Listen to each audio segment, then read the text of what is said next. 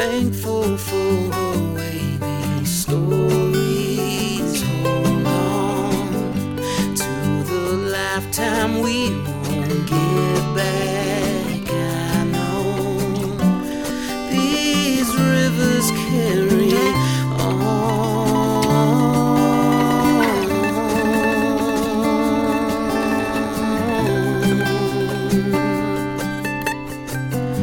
People tend to stick to you after time. Places tend to do the same as we do. This river carries on and on. Hello and welcome to Kankakee Podcast, where we talk about the people and places of Kankakee County. I'm Jake Lamore, and this episode is the first in a new series of many I hope to do with all the current mayors in Kankakee County. I thought it would be a cool idea, or more importantly, an important idea, to get to know the mayor of the town you're currently living in, or maybe you're about to live in here in Kankakee County. So first up on the list, I thought we'd start with the city that is the most populated in our county, city of Kankakee, with Kankakee Mayor Chris Curtis. Now, however, before we get deep into it with Mayor Curtis, we have a new segment here on the podcast we're going to start doing from time to time that we're calling KCC Success Stories. Now, these segments will feature Kankakee Community College alumni and staff sharing their stories of how KCC set them up for success. Now, the first story we're going to hear today is actually from one of our Kankakee podcast patrons, Jesse Arsenault.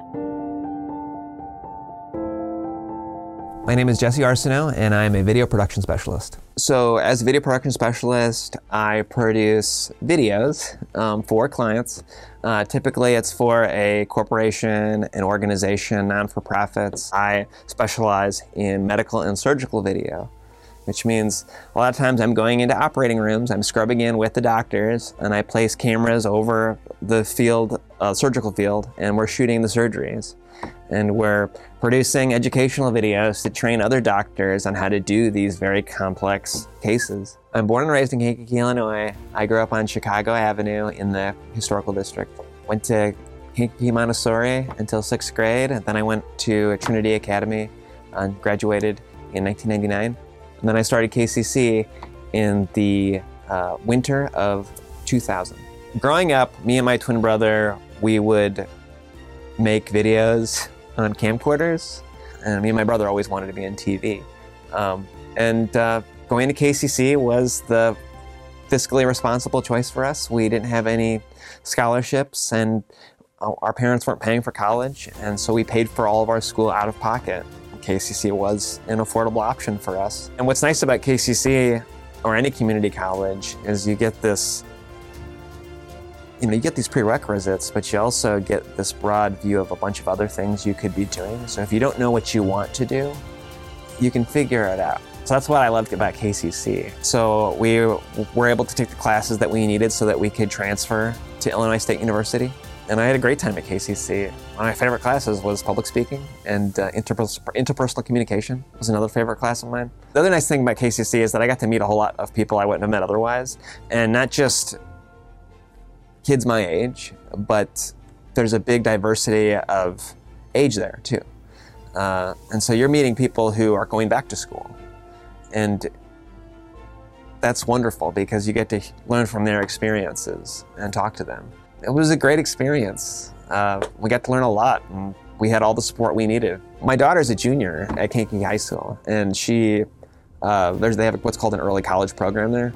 And so the school pays for her to go to KCC. And so we don't pay a cent. So she just is smart enough to go to college and take dual credits. So she's earning her high school degree while she's going to KCC. But I love my career. I love making things. I love being creative and helping execute a vision for a client. My higher education through ISU and starting at KCC is what kind of led me to the point where I am now. And I was able to graduate with hardly any debt and I paid off early, and I wouldn't take it back. It was one of the best decisions I ever made. In fact, when I meet somebody who went to community college, I know that's like a wise person. Oh, okay, you went to community college. You must be a very wise person. It gets you a great start for not much money, and it helps you make choices later on because now you have an associate's degree. So if you're transferring at least in state, most of the time they're going to take your credits. And you've got this benchmark you can work from, your associates. You can help create a KCC success story like the one you heard today by giving a gift to the Kankakee Community College Foundation. Give now at foundation.kcc.edu. And now it's time to meet the mayor of Kankakee, Chris Curtis.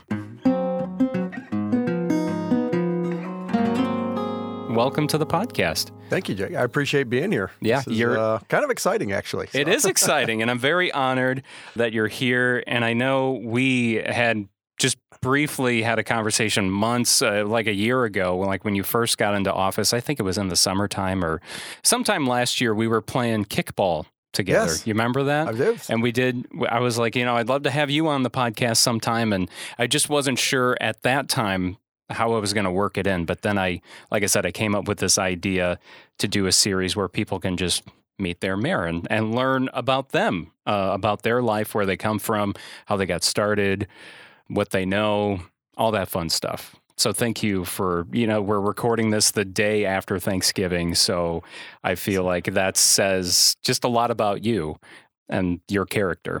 No, I appreciate it. It's kind of exciting. This is a good day, as we were just talking earlier. It's day after Thanksgiving is one of those days where it's a little quiet, still a lot of things going on, but you can kind of do it at your pace on that day. And so this is nice to take some time out and just have some fun with it. So I agree. So were you born in Kankakee? I was not. I was actually born in Lansing, Michigan in 1968, and I moved to Kankakee in 1984 officially, but my ties to the community started back in 1978.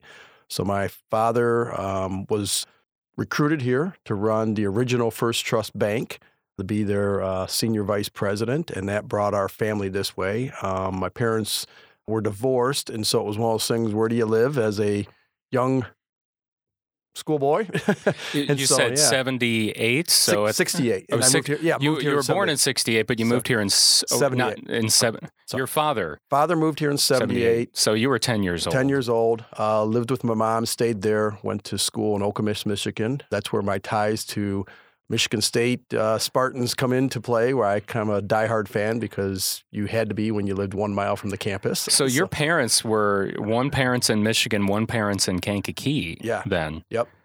And then it was my sophomore year of high school. Just made the decision at that time that I wanted to move to Kankakee and stay with my father. Probably being a young male, kind of we always had a good rapport. My dad always would come in once a month and see me in Michigan. We talked weekly, but just it kind of got to be at that teenage years. It's like, probably needed that father figure there. And so chose to move here, and Kankakee has been home since 1984. So Okay. I now consider, still have a lot of ties to Michigan. My mom still lives there, still go back and visit quite a bit, but Kankakee is now home.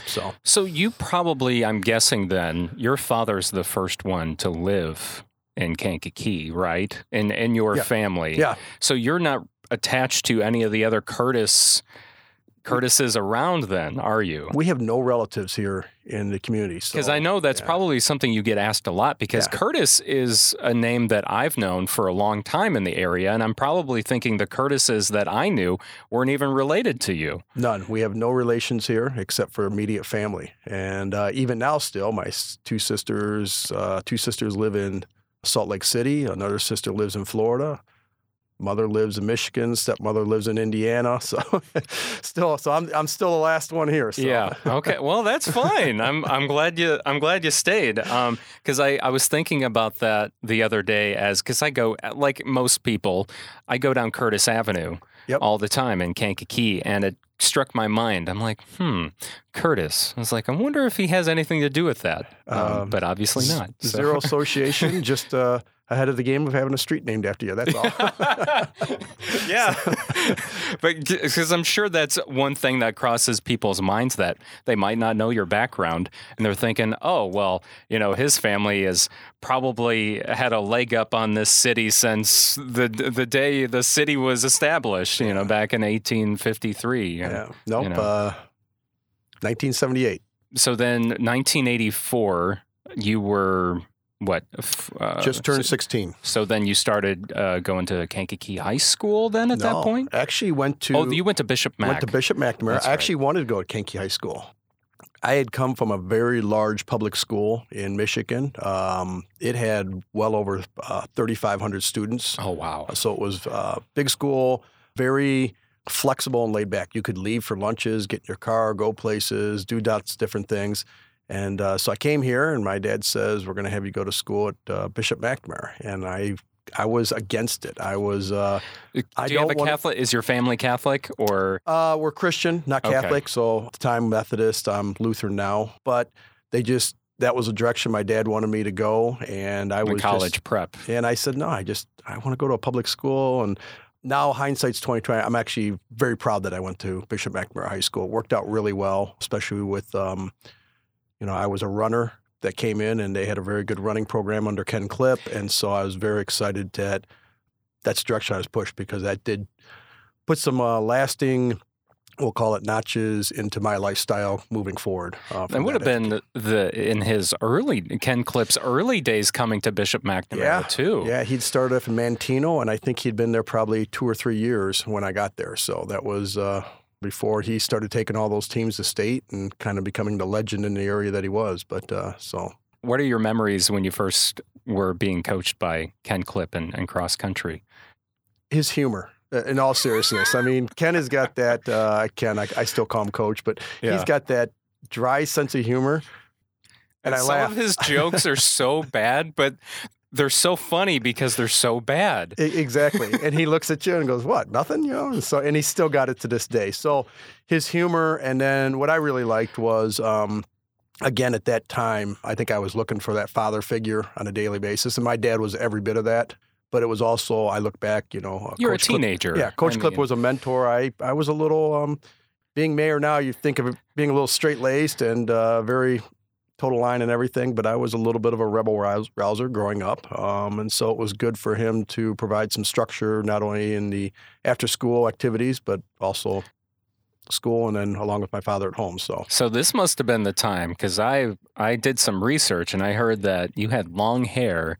Yes. And you were into heavy metal. So absolutely, it must be maybe at this time you were, I joked when COVID came along, you couldn't get a haircut and everything, and I was like, is this the opportunity to bring the long hair back? Yes. I'd still do it. My late high school years started it, and through college had long hair down to about the middle of my back, and I still like what I call 80s heavy metal, hard rock, and was listening to it on the way over here. So, what were you listening to on the way here? Which artist? Actually, it was a Sirius XM, but it happened to be White Snake was on the radio, and David Lee Roth. So those were the 2 songs on the way over here. So, so that was getting you all pumped up. Exactly. No wonder why you were like raring to go when we walked in here. So that must have been what's set you up. Yeah. So I just imagine, to like really get some steam off of your chest, I just picture you putting on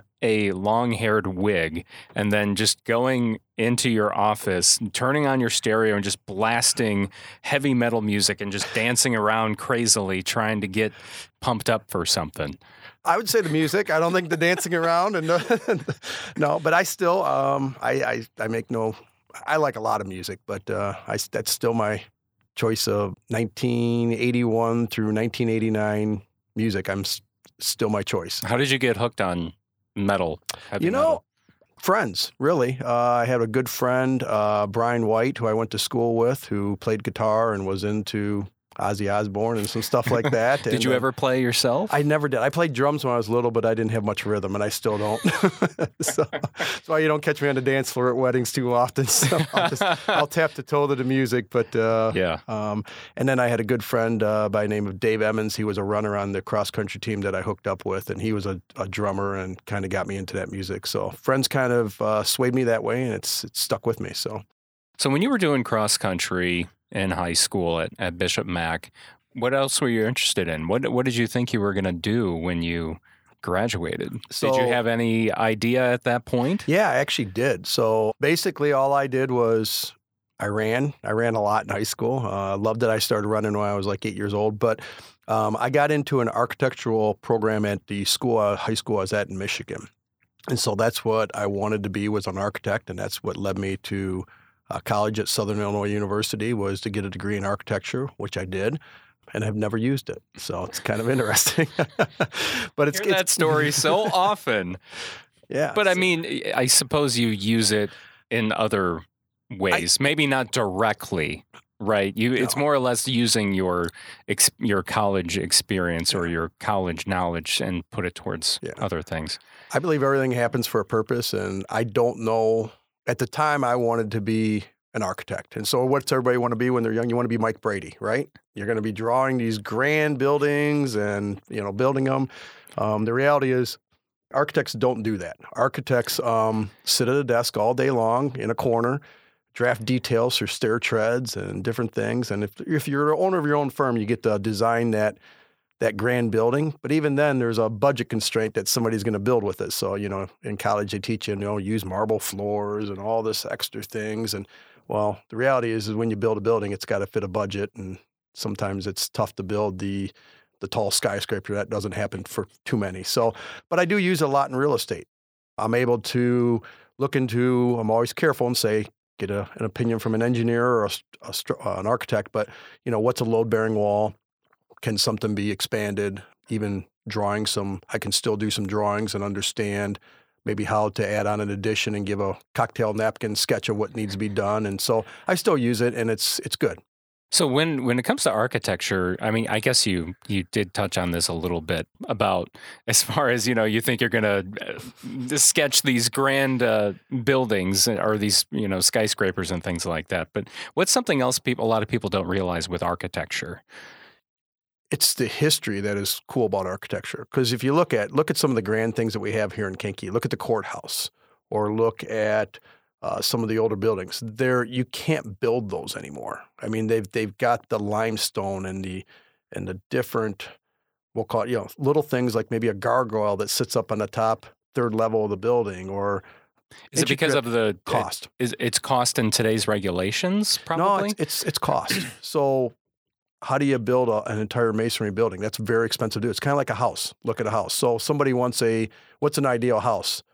Brick on all four sides, two stories up. Okay, that's very expensive. It's not cost effective. So most people put a little scattering of brick on the front areas, and the other three sides are some hardy board or aluminum siding, or I should say vinyl siding. Vinyl siding nowadays. Vinyl siding, they say. But it's cost, and then also it's time. I mean, time is money. Buildings that were built in 1898 or 1923 took 2 years to build, and now people want to get buildings up and constructed in 6 to 8 months. There's still a lot of things that can be designed, but the reality is it comes down to a budget, and it's very difficult to be using those kind of materials anymore. So in college, you graduated with degree in architecture, right?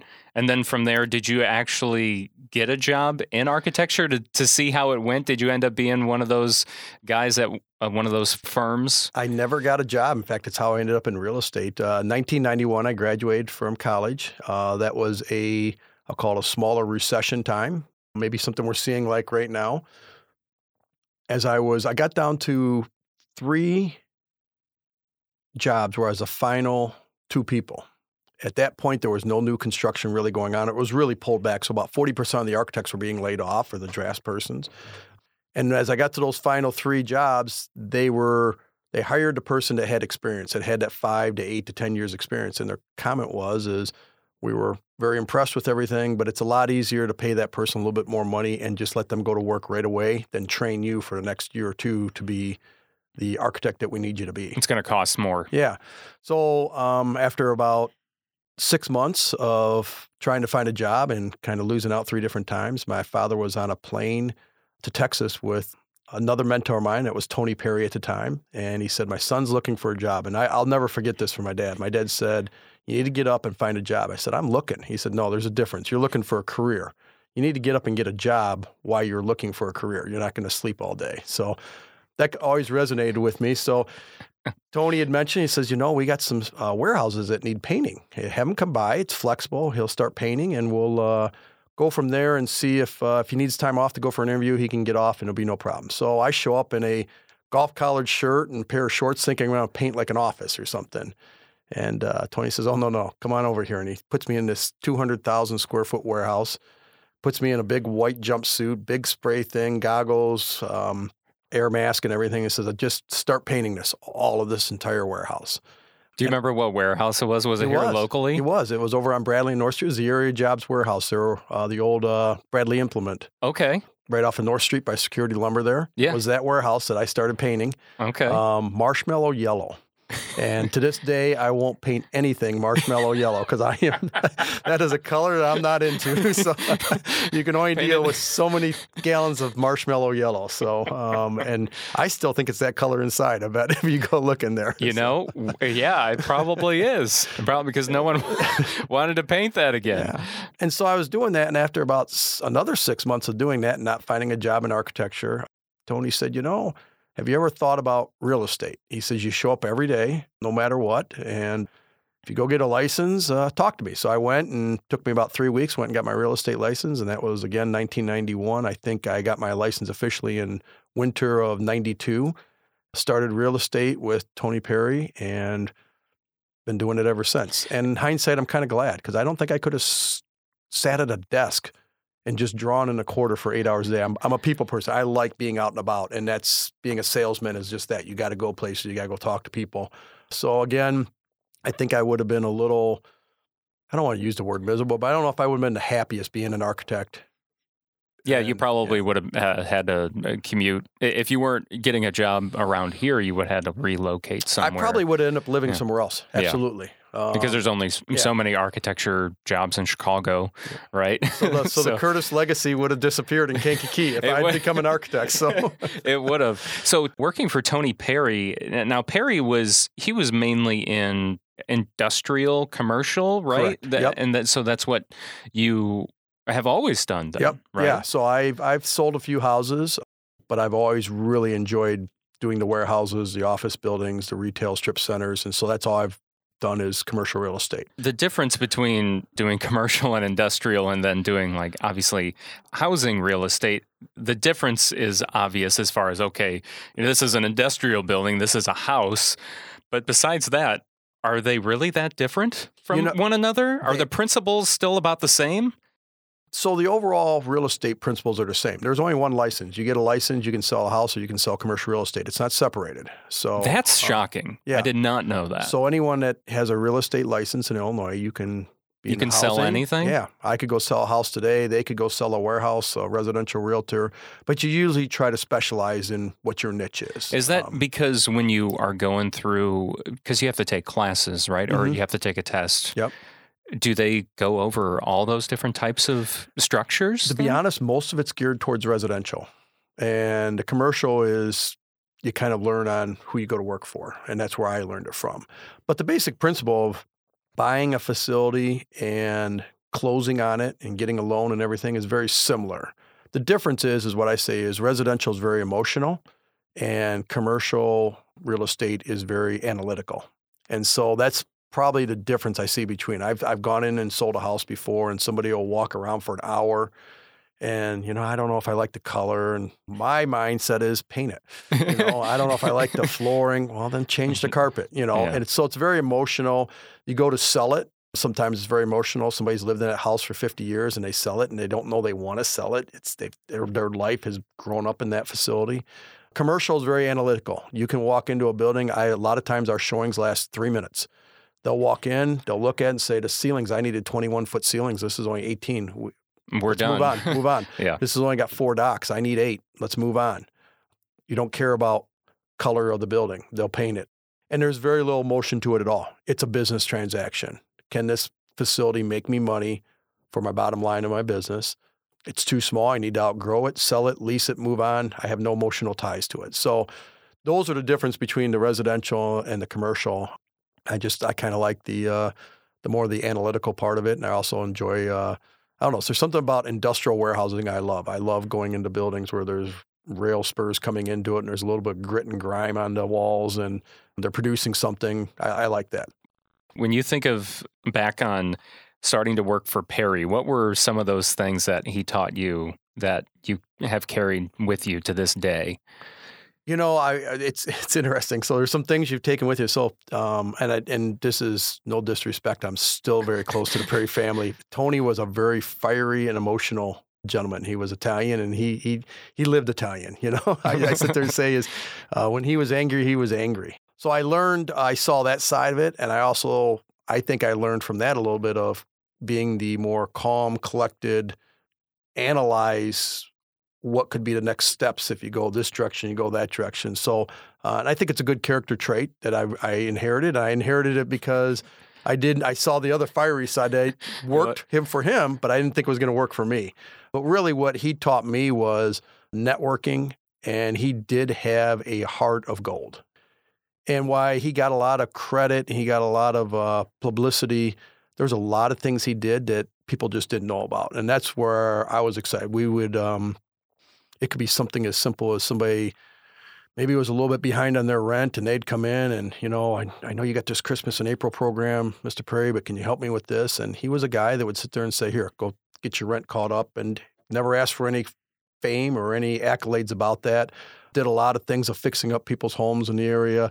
Did a lot of things with helping people find some jobs. You know, hey, I just need to find a job. Well, come with me. I'm going to go introduce you to this company over here. We're going to try and get you in here. So he had a heart of gold that you always don't need to get credit for it. If you just do it, people will find out eventually. Maybe it's 2 minutes later, or maybe it's 20 years later, but they do find out. So he taught me a lot of that of just try to help people. Try not to make a big deal about it. The accolades and all will come eventually from other people that see what you're doing. And then his networking. He was a tirelessly networked. And that's one thing that I've tried to do in everything is he was a salesman at heart. He went to you. So he never had that thing, you got to come to my office, sit at my desk, do this. He was like, no, you're here. I'm going to come see you. You're the client. I'm chasing you. I'm trying to sell you. And he was always about going to every single function, and his goal was meet 1 or 2 people at that function and come away and just expand your network. And so always tried to do that wherever you go. It's intimidating at first, but it gets easier like everything in life. It's like giving your first speech in high school or something, or speech class. And it's now you're doing them all the time as mayor. So, but I think those are the 2 biggest things I took away from him. You started working for Perry in 92. Mm-hmm. And then how long did you work for? Is Perry real? Are they even around anymore? Or is that when Nugent, because now you have Nugent Curtis. Correct. Did that come from? So at that point, Tony's son, Joe Perry, had a Perry Group, and that was actively expanding. He went to an office in downtown Chicago, had an office in Frankfurt, and was going more of an outlying area while still doing Kankakee. In 2008, I thought had a midlife crisis, we'll call it. I thought I probably needed to buy a Porsche. No, I'm just kidding. No, I wasn't, it was funny. I wasn't the happiest at the time, and I wasn't sure why, because because you were still working for Perry. I was at that point. And I would get up every morning, and by 10 o'clock, I was just deflated. I don't know what to, And I looked in the mirror and said, well, I shouldn't be. I've got a great home life. I've got a great wife. I got 2 healthy kids. Life is pretty good, but I'm just kind of blah. So I thought I was tired of real estate. So I just said, I'm going to leave real estate. And so I left the Perry Group and wasn't quite 100% sure what I was going to do, but didn't know if I'd stay in real estate. That was an option. Looked at some other things. What did you look into? What were some things you were considering? I was reached out by a financial institution to be maybe a loan officer for them in the banking industry. I had another there was actually a governmental organization looking to be, would you be their economic development director? So still tied into some real estate a little bit. Yeah. And then there was another realtor I was working with about maybe teaming up with them. And then Joe Nugent approached me. And I'll have to give a funny story. He sat with me and he says, I got an idea. And he put a business card in front of me. And it said Nugent Curtis Real Estate. And it said Chris Curtis, President, below it. He says, what do you think?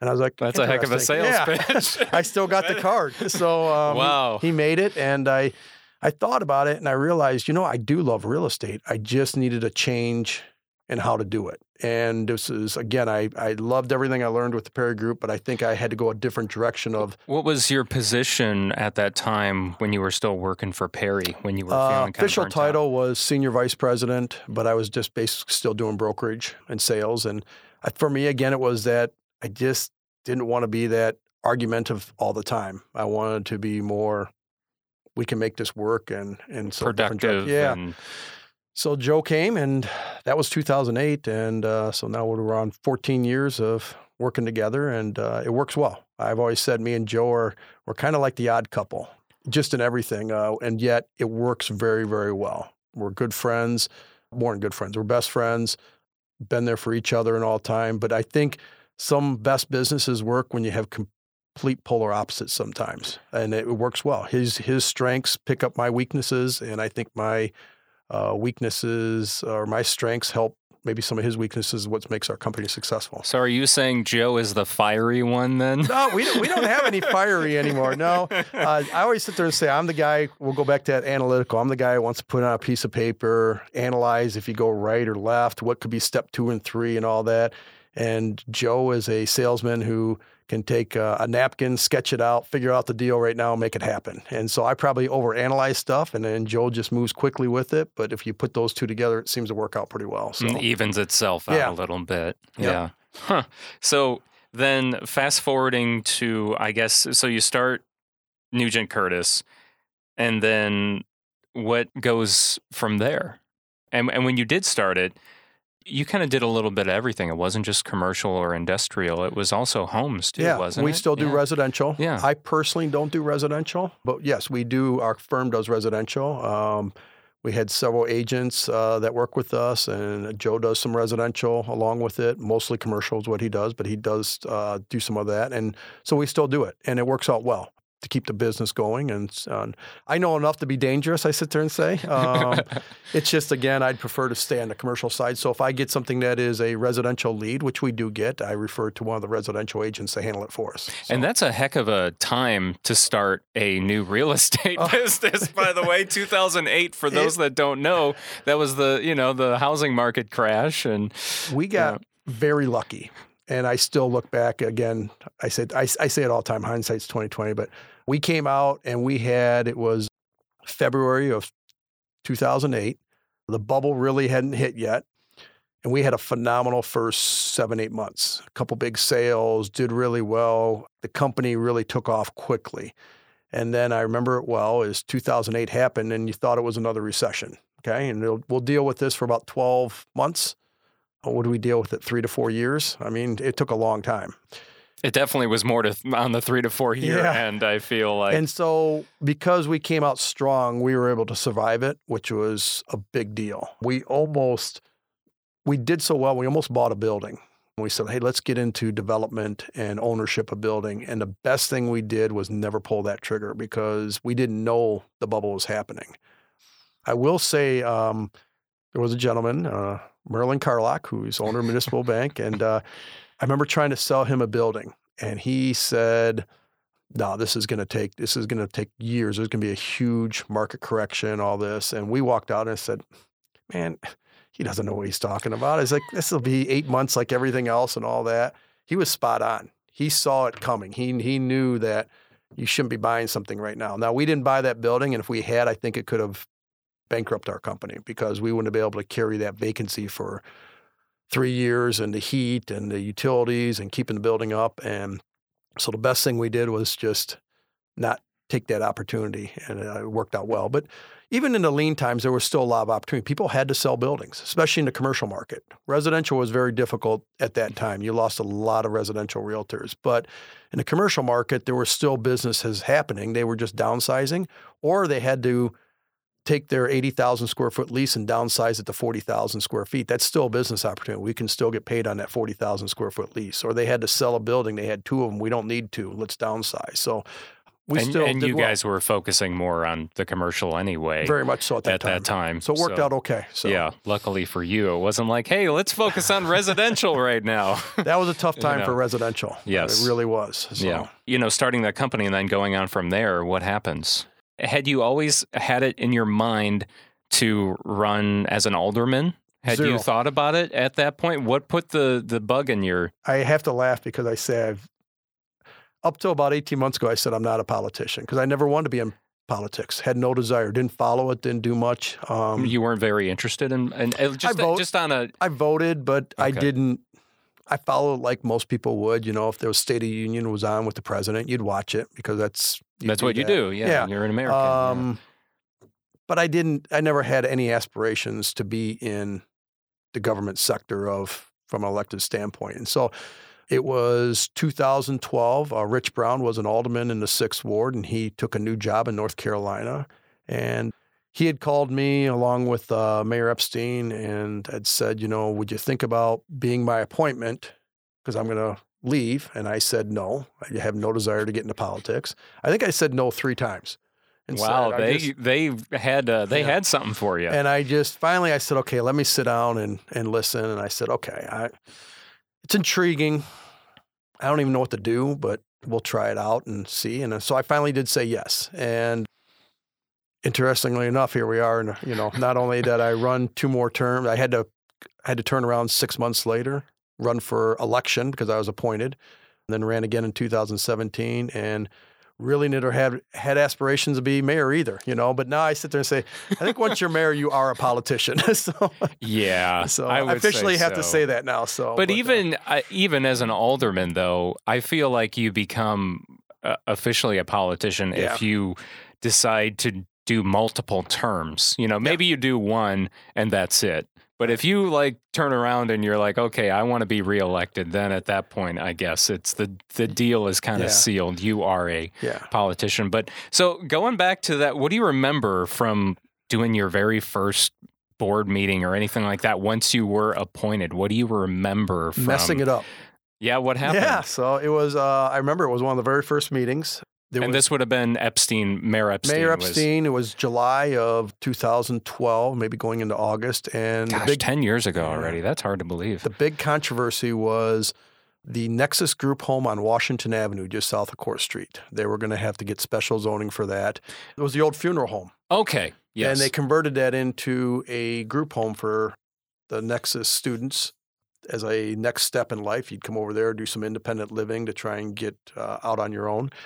And it was a very hot topic right out of the box there. And I would say it was 50% of people were for, at least in my ward I'm hearing about, 50% against. And it was very political. And the first thing I thought of was, let's not rush anything through. Let's give the public time to speak. So you can, as a home rule community, something no one ever talked about, but you can suspend rules and do some different things. And so I sat there and said, let's have the 2 votes on this. Let's do 1 tonight and let's do 1 in 2 weeks.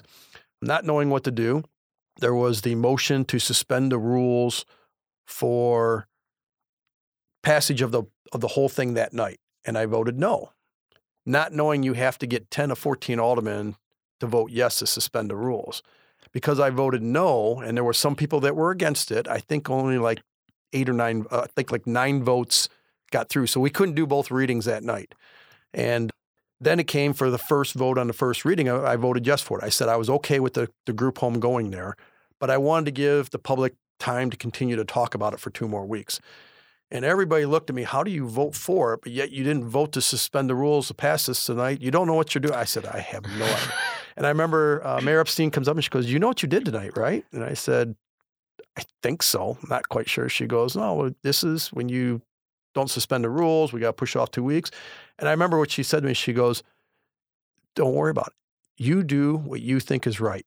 all the time. She goes, we were going to try and get it passed tonight, but you always vote how you think you should vote, and that's the best thing. And so she wasn't angry. She wasn't mad. They were trying to pass that. So that first reading, they were trying to pass this. Well, it's not a bill.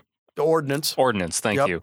They're trying to pass this ordinance to let Nexus do what they wanted to do with that building. Actually, conditional use permits, I think, is what they were seeking. Okay, so conditional. Probably it wasn't an ordinance. It was a special use permit, conditional use permit. And you voted no on it, but everyone else voted yes. I voted no to have both votes happen that night. Okay. I voted yes in supporting of it. And they said, how can you support it but not vote? I wasn't sure. I didn't know you had to have 10. I thought it was simple majority. You only need 8. Didn't realize you had to have 10 to suspend rules. So everyone kind of looked at me like I was goofy. I had people angry at me. Did you know what you did and all this? And no, I don't. You guys just appointed me 3 weeks ago, and you. It's not like Did they go through any class or sessions like explaining to you like how things work? Yes, because I would have been just a box of nerves, and I'm sure you were too that first night. Like, and probably sitting there listening to them talk about these things. Like, I have no idea what this means right now. No, there is no class. Anybody can become an elected official. There's no class on how to do it. But no, Mayor Epstein did meet with me and said, "Here's how things generally work. Here's how we pass stuff. Here's how we do stuff. Here's our budgets. Get to know it." That's kind of a deep dive that was that night. I'm sure no one thought about, we need to talk to him about. Kind of brief him on. That it takes 2/3 vote to suspend the rules and things of that nature. So it was interesting. So that was, that was my first big vote, I guess I'll call it. So did you get a lot of backlash then immediately on that, or what? A little bit, yeah, because people wanted to get it done that night. The developers wanted to get it done and stuff, and I just was voting what I thought was right, and I don't regret it one bit. But it was probably been good to know that I was going to cause such chaos on the floor as a new guy. So I'm just picturing this their jaws just dropping as you're like voting. Now they're like. Because I think what does he do? I think there was probably a comment, "Are you going to support this?" And I said I was going to support it. But then what I did, supported it, but took longer to get it done. And so they weren't expecting that part of it. Yeah. So then the 2 weeks goes by to the next meeting, and then we vote for it, and it passes. And it's all good. So we just delayed it 2 weeks is what we did. But again, that can be time and money. Somebody wants to get going, you got to wait 2 more weeks to start construction. So going on from there, what do you remember? Being appointed. It was after that. I think it was. Yeah, what was I caught the bug a little bit of being a politician. I remember one of my next big things was there was somebody that had a container in their alley and it was over encroaching the property line, and they'd gotten a ticket and it had to be moved, and they wanted me to make the ticket go away. And I said, I don't think I have that kind of power. That's not how this works. I said, but what I can probably do is get you more time to move the container. It doesn't have to be this Friday. I can probably get you through another week and give them a call. I can't make the ticket go away, but I can get you more time. Was it like a waste? It was like a dumpster? Those big cargo containers that people use for moving and stuff. Okay. But they were just using it as a permanent storage shed in the back. And the problem was, one, you weren't allowed in the residential area to do that, and two, it was encroaching on what I call the alleyway. So when snow season was going to come up, snowplows wouldn't be able to get down. So I said I can get you more time. And I remember the comment was, if you can't get rid of this ticket, then I'm not voting for you. And it was one of those first things I had heard. I'm like, oh, that's okay. I don't care that much. Then don't vote for me. And I thought, okay, this is going to be interesting because now people are saying, I'll only vote for you if you can do certain things. And so that's when politics really started to get interesting. And so that was the first time I said, just hold to your firmness, do what you think is right, and don't let a vote ever dictate what you want to do. But I did realize you can help a lot of people. And that was even there. I realized I could give them more time to help them with the situation. There's other issues that you might have in the neighborhood. You can actually help a lot of people because your alderman has those connections that get to the right person. It could be as simple as a pothole patch. They call City Hall, I got a pothole that needs to be patched. It gets to 3 different people. It might get to DPW in 3 or 4 days and all. The reality is, an alderman, you know exactly who to call down at DPW and say, hey, can we get some cold patch down in that pothole? And it's taken care of by that afternoon. Not because you've got any political influence or power. You just know how to navigate within City Hall and 250 employees. So, and I realized when somebody comes back to you and says, thank you so much for taking care of that item for me, it feels good when you know you're helping somebody. So that's when you were like, okay, I'm actually going to run for this alderman, 6th Ward alderman. That was part of it. They were going to appoint me, and they said, you got to, we're only 6 months out. You need to run for election. So I knew I'd do the first election term. And then after that, I realized I enjoyed structuring the direction of the city of Kankakee. So that's when I said, I'm going to step up again and run for a second term. And that would have been in 2017. What were some other things as alderman that you remember going through? A lot of it's the controversial issues that are the toughest. The three that stand out for me before becoming mayor is that Nexus Group Home was really a firestorm. And a lot of times I come down to the most controversial things in our city is group homes, homelessness. Where's some, I'll call it not in my backyard. You always hear that, right? Always. You always hear that. And we have all got a little bit of that. I don't care who you are. If somebody sits there and says, I don't have a problem with that, that's not true. The other one was the vehicle sticker tax. That was we brought that back, I think, in 2014. That was not a very popular decision, but at that time, finances. Is that something that existed previously? It had. So the vehicle sticker was around, came about in Mayor Green's tenure. Was that, in the 90s? He was elected in the early 90s and through 2008. I don't know when it came about, maybe the late 90s or so through the early 2000s. And they took it away because they were doing the sales tax sharing agreements, and they realized they didn't need it anymore. They took it away, and then we brought it back as a way to balance the budget. Quite frankly, we saw as a source of income of how we could bring in $400,000 to $425,000. The controversy is, what do you charge for a sticker? I mean, there was amounts of $70, $35, $10. So that was a debate between the aldermen. That was a tough one. But the other one was another group home in my neighborhood. It was in a residential area. It was a single-family house. It was going to be converted into a group home. That one was very difficult also. Because of the type of group home it was? Or because of where the location. It was in an R1 district, all single-family homes right around there. And this home was going to be turned into 3 or 4 bedroom units for 3 or 4 people. And it was a very controversial neighborhood because people were like, our kids live here. My grandkids visit here. We don't know who these people are. They could harm them. Those are the type of things that people think about. And I had some people for it, some neighbors against it. And it was really close to my house, probably 1 block away. It was really close to Alderman Barron's house. And we struggled back and forth. What's the proper thing to do? And I remember one neighbor saying, my grandkids come here and they're not going to be safe when they come here. And my kids were young at the time. And I thought, my kids live here 24/7. You don't think I worry about my kids? So if I'm worried about my kids, I'm going to make a proper decision for your grandkids. We went back and forth, and it was about 5 minutes before city council started. Me and Alderman Barron looked at each other. We'd flip-flop probably 3 times that day, and we ultimately said, let's use our heart and our stomach and our heart to make this decision. And we said, yes, we're going to allow the group home. And it was fine. Nothing ever happened there. It's kind of where we get into now with fortitude and different things. And I've sat there and said, we voted yes and no on a lot of things. But when it comes down to it, the city of Kankakee has never denied, until recently, West Jeffrey was the one that they denied recently. But we've always, group homes, the veterans' homes, the shelters, we've approved all of them. Had they been controversial on firestorms on the front page of the newspaper? Absolutely. But when it comes down to it, it was that Nexus Group Home voted in favor of, and there was very few problems with that. The group home in our neighborhood, it's no longer there. They basically ceased operation after a few years, but we voted for that, and there was no problems with it.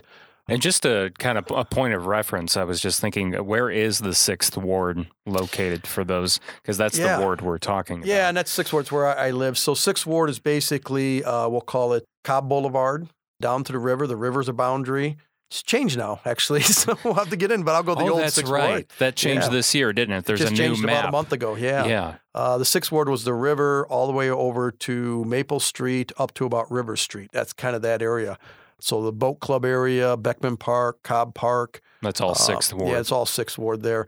But it's changed now. Now 6th Ward crosses the river and catches past KCC and goes out by the skating rink and Splash Valley and out to some of the housing that's out in that area there is now part of the 6th Ward. So, was that in a ward before? It was in the 4th Ward. It was. Yeah, and Why the change? So it had to do with the census count. When the census numbers came in and we were a lot lower, all wards need to be within 10% population of each other. And so we found out that the 3rd ward was population heavy.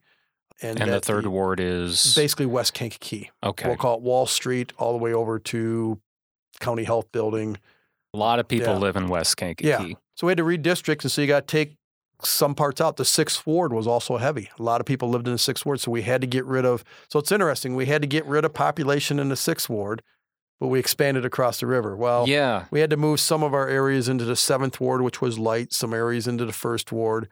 But when we did that, everything affects everything. So all 7 wards had to have a little bit of a change. So we went over the river and took a little bit of population there and gave up a lot more population to the east part to get it into the 7th ward. It's a little confusing, but it's still that majority down by Beckman, Cobb, Boat Club area is the 6th ward. So, but going back to what your original question, what the politics, it's the controversial votes that are difficult. Those are the ones that tug at you. And they don't happen often, but when they do, you just got to trust your gut. I've always had a philosophy as an alderman was we represent the people. So if 80% of the people are against something, even if I'm for it, I think I'm there to represent the 80%, and I've got to vote what that 80% wants to do. Even though it may not be my morals or my values or what I think, I am their representative of them, and that's how I use it as an alderman. But a lot of times it's 50-50 or 60-40. And that makes it so much harder, right? And then I say, then it's up to me to use my morals, values, and my decisions to make that, and then it's up to them to do whether I stay an alderman or not. So it's obviously it's easier if you find that the majority of the population is for or against something, then you'd be like, oh, okay, well, we're going to pass that, or no, we're not going to pass that. It's easy because your answer is this is what my constituents wanted, and I voted what they wanted. So that's easy. It's an easy out, right? Blaming the constituents. That's what they wanted. So when it's tight like that, you've got to make the hardcore decision, and then it's up to the voters whether you're making the right decisions or not. Those are the hard ones. So when you are trying to make those 50-50 decisions, what process do you go through in your mind to try to make those decisions? I drive my wife nuts. Because you're asking her what she thinks. You come home. Now you come home and she's my vent. I get to talk to her and say, what do you think? I mean, this person says this and this person says that, and they're driving me nuts. But I'm okay with this, and she gets to hear it all, and she doesn't make the decision, but she's my sounding board. And if anything, it's like me and you talking right now. At least get to talk about it out loud, get it off my chest. Get those ideas out of your head and out into the open. Because what you're thinking. All humans, whether you're running a business, whether you're dealing with your family. The hardest part is keeping it internal and trying to figure it out in your mind without talking to somebody. We all need somebody to talk to. Yes, you need that outside opinion, outside of your brain, outside of your own thoughts. And you have to have that in politics too. You got to be able to talk to people. The hardest thing is trying something new for the first time. Doesn't matter what it is. There were some things on the Thanksgiving table yesterday that I'm not a big fan of. Did you try them? No, I didn't. See, I'm just as bad. So, but the hardest thing is to try something new. And sometimes trying something works out well. I think that goes back to anyone that hasn't listened to the episode with Rob West should listen to it. And I think one of the best takeaways from his episode touches on what you're talking about is Rob his statement to the people was as a news person was that let them try stuff. If it doesn't work out, that's okay. Yeah. But at least they tried. Right. That was his whole thing. And I thought, no, that's a great takeaway. We did that with the old homestead. That was a great example. The old homestead is a men's shelter that Jimmy Smith is running down there. We gave that conditional use permit a 1-year trial. Said, let's try it. Let's see what happens. After 1 year, there was no problems that anyone was aware of. It seemed to be working well. So we removed that 1-year conditional use permit, and it's now a permanent conditional use permit while they're operating there. Let things happen and try. And I guess that could also tie into a big thing that just happened recently is home rule. Mm-hmm. The voters approved to keep home rule because since the population dipped under 25,000, right? Or is it 24,000? Yeah, It's under 25, yeah. When population dips under 25,000, then it gives people the opportunity to say, let's keep home rule or let's not keep it. So I feel like now is a good opportunity to explain what home rule is and I guess the pros and cons of home rule. And there is both, yeah. So home rule's been in existence in the state of Illinois since 1970 for any municipality that has over 25,000 people. And the city of Kankakee did adopt it pretty much right when that became a thing, right? Everybody automatically got it and kept it. Okay. And so there's been very few towns that get rid of it. Rockford's one. Rockford's, over 100,000 people, and they voted to get rid of it.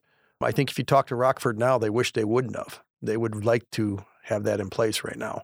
But what happens is the state says if you fall below 25,000 people, and this is where it gets a little cumbersome, the federal government runs a census. The state of Illinois ties in home rule to the census count. So federal government said, City of Kankakee, you're 24,050 people. That's 52 people. 24,052 is your new number, below 25,000. We still think that's wrong, and we're going to probably appeal that we will, because it deals with our funding. Because we just think through the COVID era, it wasn't an accurate census count. Yes, right. Those don't realize the census was being taken during the 2020 pandemic. The census should have been delayed. It shouldn't have happened in 2020. We should be doing it probably this past summer or this upcoming summer. I am surprised that they went ahead with it. Everything was delayed except for for that, right? That's why I was surprised. I'm like, you delayed everything else, but that's going to go forward. Yeah. And I don't think there was accurate counts anywhere because you weren't going door to door. People weren't answering doors. So we fell below that. The state says if you fall below the next general election, which just happened to be November 8th, you've got to put on the ballot, show you retain home rule or not. And so us and 6 other communities had to do that. Any community can be home rule. You can put it on the ballot at any time. So a good example is Barrington is below 25,000 people, but they put on this recent election, can they become home rule? And they put that on the ballot and won, and there are people elected to allow that. Hopkins Park is 8,000 people, maybe less. They're home rule. Oh, really? I didn't Many years that. ago, I don't know when, but they put it on a referendum, took it to vote, and they're a home rule community. So home rule is Kankakee and Hopkins Park within Kankakee County. So any municipality can put it on a ballot for the people to vote for. The biggest problem that people have with home rule is it does allow a municipal government to borrow as much money as they want to borrow or levy. So the city of Kankakee, and we just recently did it. We were trying to fix our pension crisis problem. We were able to go out and bond for up to $92 million.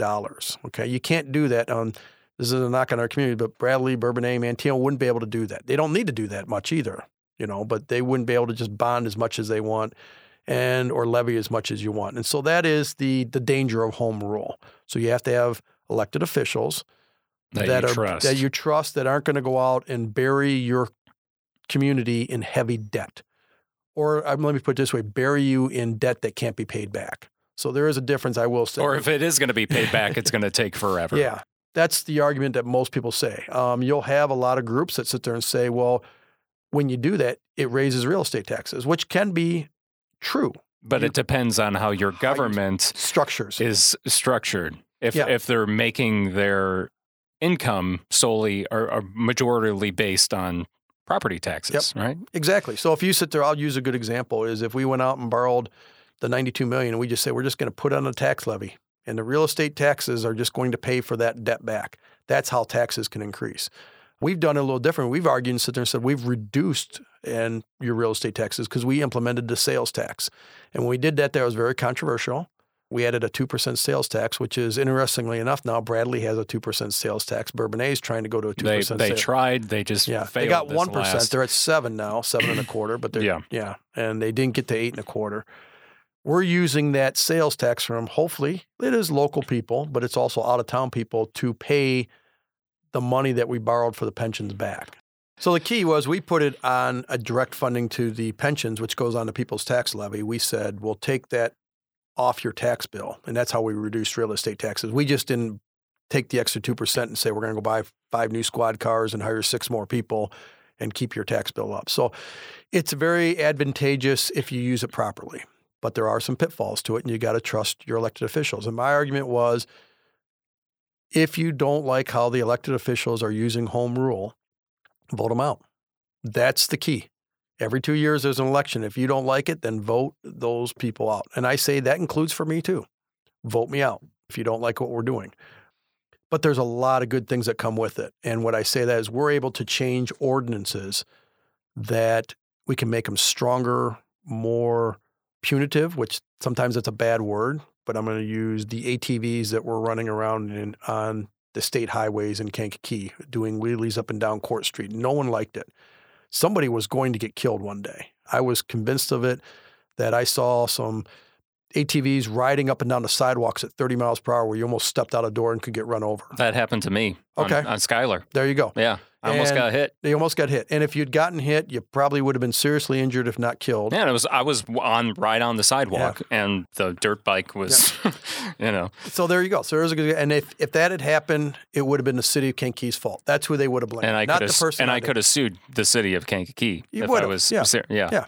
And it would have been the person riding the ATV. It would have all come down to, why aren't you guys doing something about it? Yeah. That home rule, so right now, if you're riding ATV, it's like a speeding ticket. The police can stop you, and they can give you a ticket for, I don't know the amount, but let's just say $120, and you're on your way. Now you drive off on your ATV with your ticket, no different than when you're speeding in a car.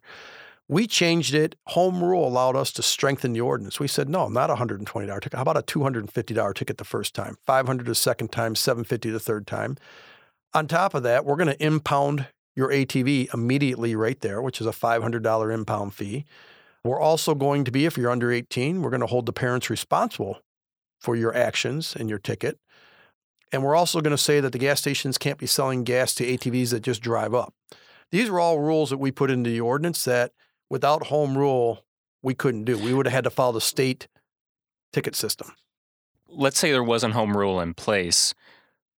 You would have had to follow the state ticket system. But if you wanted to change an ordinance, would the people have had to vote on it? Is that how that would work? Would you be able to? Yeah, you can always go to the people, but are you really going to go to the people and say, here's 18 ordinances we want to do every 2 years to try? You don't. Okay. We just would have stuck with it. I just wasn't sure if, let's say because obviously most of the villages or municipalities in the county aren't home rule. So I just didn't know if there's something they're trying to change or pass, if that's where they turn to the people and have them vote on referendums. Like, is that what the alternative is when there's no home rule? I don't know if you can take simple ordinances to referendum every time. That's difficult, but it handcuffs you. You got to live with what Springfield and the state of Illinois says you have to do. Well, we had an ATV problem. Kankakee had an ATV problem that maybe Clifton's not having, or maybe Herscher's not having, or maybe let me pick a bigger town. Maybe Plainfield's not having. I don't know. Yeah. We had to do something to do it. When we impounded, when we changed that ordinance, we impounded, I believe, 5 or 6 ATVs right away. That word spreads quickly. My ATV got taken away. I got a ticket for $500. I got all this. The action stopped quickly. We saw ATVs. There's still a few out there. But I haven't seen them as much as, not as much. And that was, home rule allowed us to strengthen that ordinance. Home rule allowed us to hire, we talk about more police officers. When I came into office, we were at about, I want to say 57 police officers. We're now budgeted for 67. It's hard to hire officers there. There's just not as many people wanting to be a police officer anymore. But with that, you have to have at least 2 years experience before you could, if you're working for, let me just say, City of Chicago as a police officer, you got to have 2 years experience before we can hire you. Home rule allowed us to change that and said, you know what, we'll accept somebody with less than 2 years experience. We'll accept them with 14 months experience. Home rule allowed us to change that statute so that we could hire what we call lateral hiring of officers. Officers that are already trained, have already been through the academy, so that saves us money. We don't spend that money to send them to Springfield or Champaign to learn to become a police officer. We just hire them. They come to our street. They got less training they have to do because they're already trained to be a police officer. Now they just got to learn the community. I'm trying to think of what else under home rule is. There's lots of little things. I'll give another one. The Illinois Housing Development Authority, IDA, had given the city of Kankakee several $100,000 to create a land bank. A land bank, basically, we partnered with the county because you got basically a partner with the treasurer to be able to clean up back taxes and stuff. But it had to be a home rule community that money had to be given to. And so Kankakee was able to get that money as a home rule. That allows us to take some of these abandoned homes that Why are they abandoned? Well, they've got $10,000 worth of liens against it and $12,000 in back taxes. And so somebody never wants to buy it because they don't want to take care of $25,000 of somebody else's problem.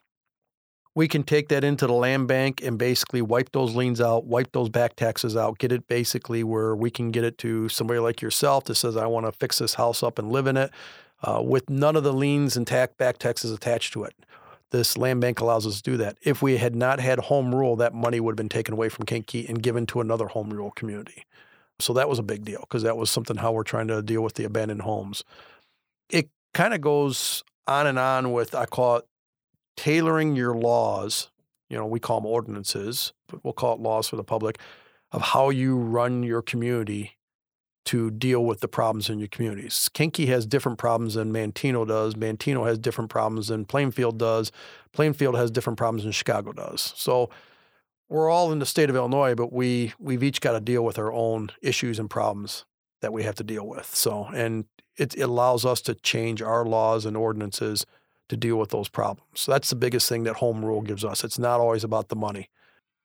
So I know people think it's going to raise taxes. We've proven it doesn't raise taxes. We've actually lowered. If we had not maintained home rule, real estate tax bills would have gone up. Yeah. We would have lost the 1% sales tax. Right. You and would have had to take that that's back. $3.7 million, and we need that $3.7 million. We would have had to put that on the tax bill and levy for it. That would have caused real estate taxes to go up. That's just something I thought it was important to kind of go over.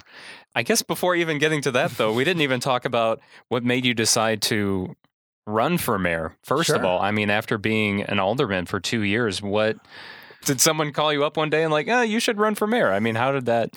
No, actually, it was a decision that, I said, I got it to be an alderman. I liked making a difference.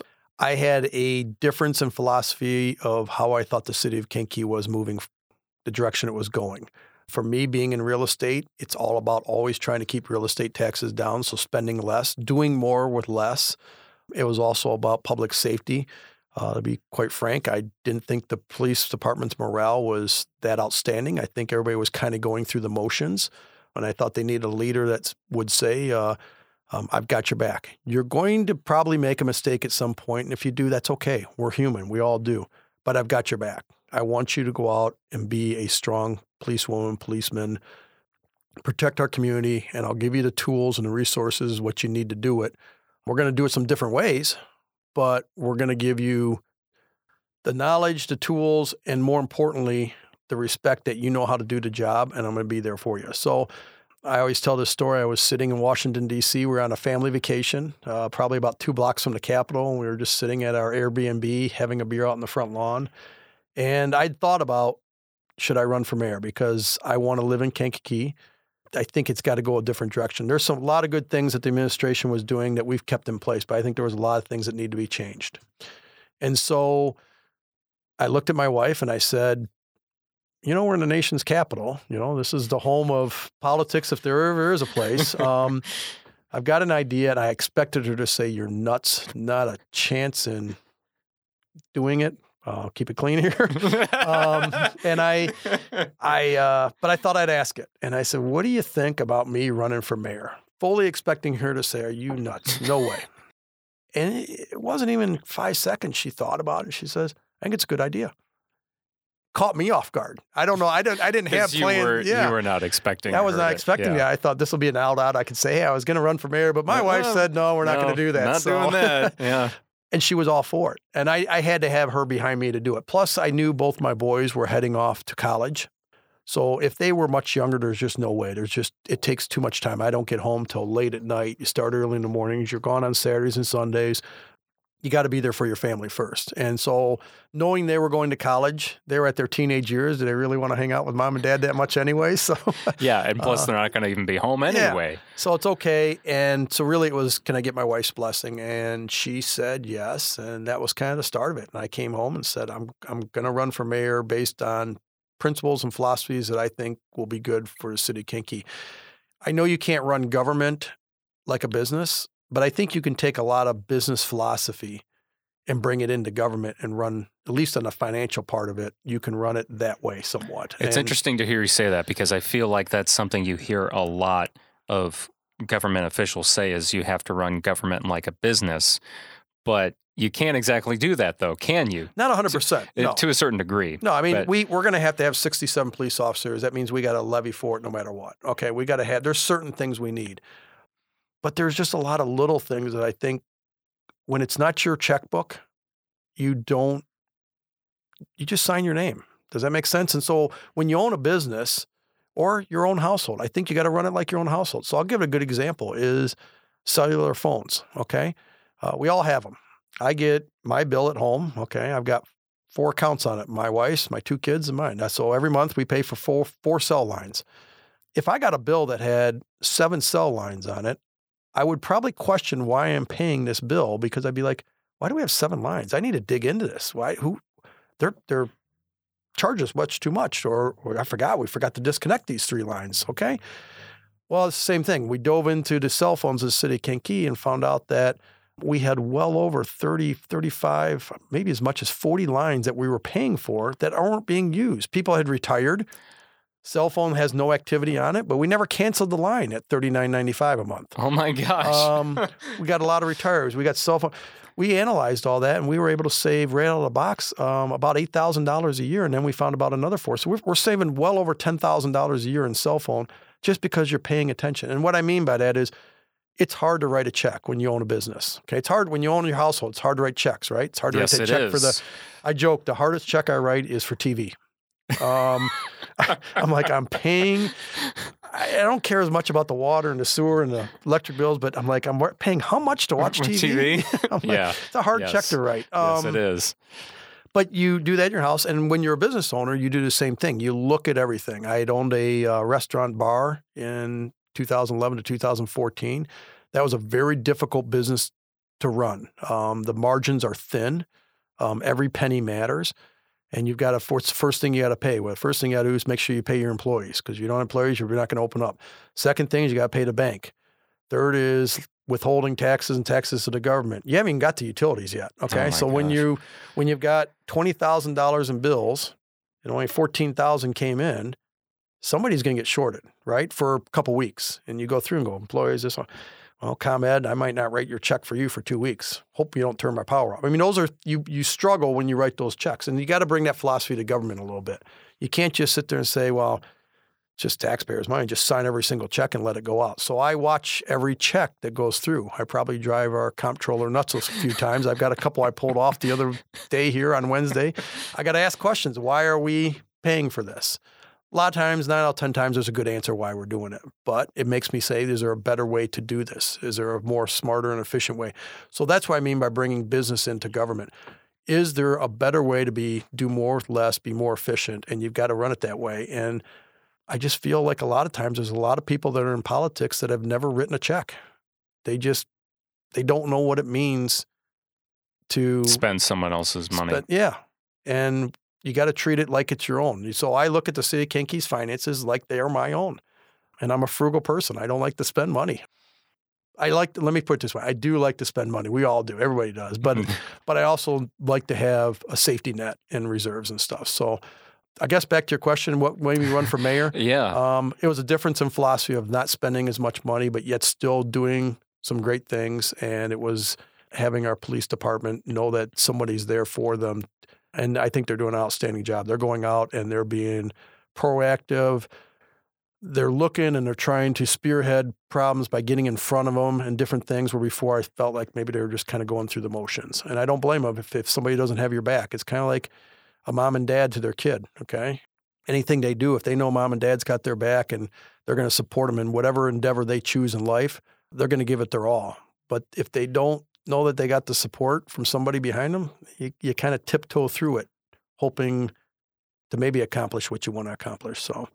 And so you kind of looked at the opportunity and you're like, I think there's things that I can offer to help this city move forward. You know, I think we talked about earlier, I think one of my strong strengths is the ability to not get riled up, not get offended, not get angry. So take that calm demeanor, networking with people, all people, trying to get everybody on the same page, bring that to government, and then bringing the business side of it to the finances part of it to the government. I thought those are the strengths that could make Kankakee be very prosperous, is having, whether you live on the west side, south side, north side, east side, downtown Kankakee, wherever you might live, everybody knowing that I'm looking out for everybody and I really do care about everybody's direction, and that we can all have differences of opinions. We don't have to be angry about it. It's okay to say, I don't agree with you. There's nothing wrong with that. It's okay to say no. There's nothing wrong with that. But don't get angry when somebody tells you no. Don't get disgruntled when somebody tells you, I don't agree with you. Think about it. Sit out for 24 hours. Maybe they've got a valid point to change your mind. And if you take that philosophy, like we do in our real estate business, and bring that in and get everybody to work together as much as possible, and sometimes know that we're not going to agree on things, it's okay. I've always said no is not a bad answer. It's a frustrating answer, but it's an answer, and you just gotta, don't get upset about it, don't get angry about it. And I think that's part of the problem with all of politics right now is everybody is so one way in their thoughts. If you're over here, you don't believe in what this person's doing over here, and now they're a bad person. No, they're not a bad person. They just got a different opinion of what you have. You can still get along, and you can still talk to each other and sit there and say, well, let me take a little piece of yours and a little piece, and maybe we can come to an agreement, or maybe we can't, but let's continue to talk about it. Let's not you're not a bad person by thinking one way or the other. And so we have in Kankakee, Republican and Democrat, kind of respect a little bit of some of the other municipalities that don't have that Republican Democrat, because they're just, I'm a Republican. I don't shy away from it. I've said part of it's that 80s. We talked about the 80s music before. I tell everybody, I grew up in the Ronald Reagan era. So that's my influence, Mm-hmm. So Ronald Reagan was a Republican. That probably led me to be a Republican. But I'd say I'm probably a middle ground Republican. There's a lot of ideas, and I hate to sit there and say there's Democrat ideas and Republican ideas. It really shouldn't be. That's what I was getting to. No, there should not be at all. There should be just good ideas and bad ideas. Yes. And you just have political affiliation, a little bit like your sports team affiliation, okay? I'm a diehard Michigan State Spartan fan. They lost last night. I'm not happy about that. But that doesn't mean I need to, because they lost to whatever team, that I've got to have complete hatred for anybody that likes that team. That's not how it should work. And just from I haven't gone to many city council meetings, but just from the few that I have been to recently, and just from other things that I see as far as other city council events and things, it does seem like, at least currently, and I could be wrong, but it does seem like both sides of the spectrum of politics between Republicans and Democrats, they seem to get along fairly well in our current city of Kankakee Council, even though they're technically from other parties. Yeah. No, I think we've got a good council that's working together. Do we always agree on everything? No. But I'd say the majority were mostly on the same page, and we respect, at least I would hope we respect each other's opinions and ideas. And I think that starts with me. So I have to take criticism, and I have to listen to other people's ideas, and I have to give respect to that. And if I lead that and show that, then I think the other 14 council members will follow that suit. And I think that's the biggest thing I've always sat there and said, the mayor is the steering wheel of a car, but if you don't have an engine that's working, you're not going to go anywhere. You can steer it wherever you want, but it's not going anywhere. So the city council's the engine, I'm the steering wheel. It's my job to guide it down the right path, to lead by example, and then hopefully council comes along and we're on the same page. So we're always going to agree, but I do think I think we do get along very well right now overall, and that's what it should be. And that's one of the things I wanted to get forward with the city of Kankakee. I felt like there was a little bit of a divide happening. I was probably part of that divide. I'm not going to, somebody told me that recently. I was bringing it up, and they said, well, you were part of that. And I looked back and I said, oh, they're right. Now, most people might have sat there and said, got angry about that, right? We just talked about that. Yeah. I would have taken offense to that. You would have taken offense. Said something back to them. And I thought about it, and I think about it a lot now. I'm like, oh, they're right. They're right. Okay. Accept the responsibility, move on, and learn from that. I think that's what's so refreshing with you, Mayor, is you're admitting to it right here on recording, people can listen to this anytime and they can hear, yeah, I was a part of that divide. I will admit that. Yeah. Like you're admitting that. And just, it takes a lot of cojones, to say that. Or even earlier this year or last year, I can't remember which, but you said, and it's on the record, you can look it up in the Daily Journal, said, I'm to blame for the violence in Kankakee. Like you said, I'm to blame. You said that at a meeting in front of the public. Well, it starts and stops with the mayor, right? So I can't take all the accolades of all the good things that are happening and run on those. You also have to take the blame for all things that are not working. And that's why I said with the violence. A lot of things are moving in the right direction, but this has been a bad year for, we'll call it murders, homicides, deaths. Not good in the city of Kankakee. Probably one of the worst things that's happening since probably the 90s, and it's happened while I'm mayor. So I can't sit there and say, take all the pats on the backs and you're a great mayor and all this stuff if you also don't take the things that you aren't doing right. And so I have to take the blame. So now I have to change and figure out how to correct that. So, and that's what I said, is if you can't take criticism, if you can't acknowledge your failures, then you can't grow. And so that's the biggest thing that I take from life. And so none of us are perfect. So I sat there and said, we'll learn from the mistakes. We'll learn and we'll move on. Did you think that you were going to win when you started your campaign? What were your thoughts on that? Were you? Yes and no. So, and that's a horrible answer, but yeah. So I've always believed that I'm going to be successful at everything I do. Okay, and that's not true, right? There's going to be failure, but yes, if you don't have the attitude that you believe you're going to do it, if you can't dream it, it's never going to happen. So, would you have continued as 6th Ward alderman if you didn't? Yes, it was interesting because I had to make a decision. I would have run for another term as 6th Ward alderman. Okay. If Mayor Armstrong won, you would have still. I couldn't. Stayed. So that was what's interesting about my seat. So I had to make a choice. I was either going to be mayor or alderman. I couldn't be both because my seat was up in 2021. Oh, okay. So I forgot about that. But let's just say my seat had been up in 2019 and it was the mayoral election. Then you could run for mayor, and if you had lost, still been an alderman. So it was. Yeah. So I was one or the other. I joked with people that I'm either going to be the mayor. Or you're not. Or my golf game's going to get really good because I'm not even going to be an alderman anymore. So, so I was either in politics or I was out of politics. And so. Do you think you would have, let's say you didn't win the mayoral race, would you have taken some time off and then tried again for the mayor or even just try to get back as alderman? No, I think I would have completely stepped aside. You just would have been okay. Yep. I think I would have said, I'm done. And I would have served in other capacities where it's boards and different things. But no, I wouldn't have. I don't think I would have gone back for an alderman seat or try again for mayor. It was a one or done. Back to your question, did I think I was going to win? Yeah. I always believe in anything I'm going to do that I'm going to be successful at. So yes, I thought I would win. As the election, the 3 months out, yeah, I thought it'd be a very close election. I was very nervous. Wasn't sure if you just don't know. It's kind of like coaching cross country. I believe that, we're going to be successful. I'm dreaming some big things on that one, that we're going to do it. Will we pull it off? Time will determine that. But yes, I won't step into something if I don't think I can't do it or win at it.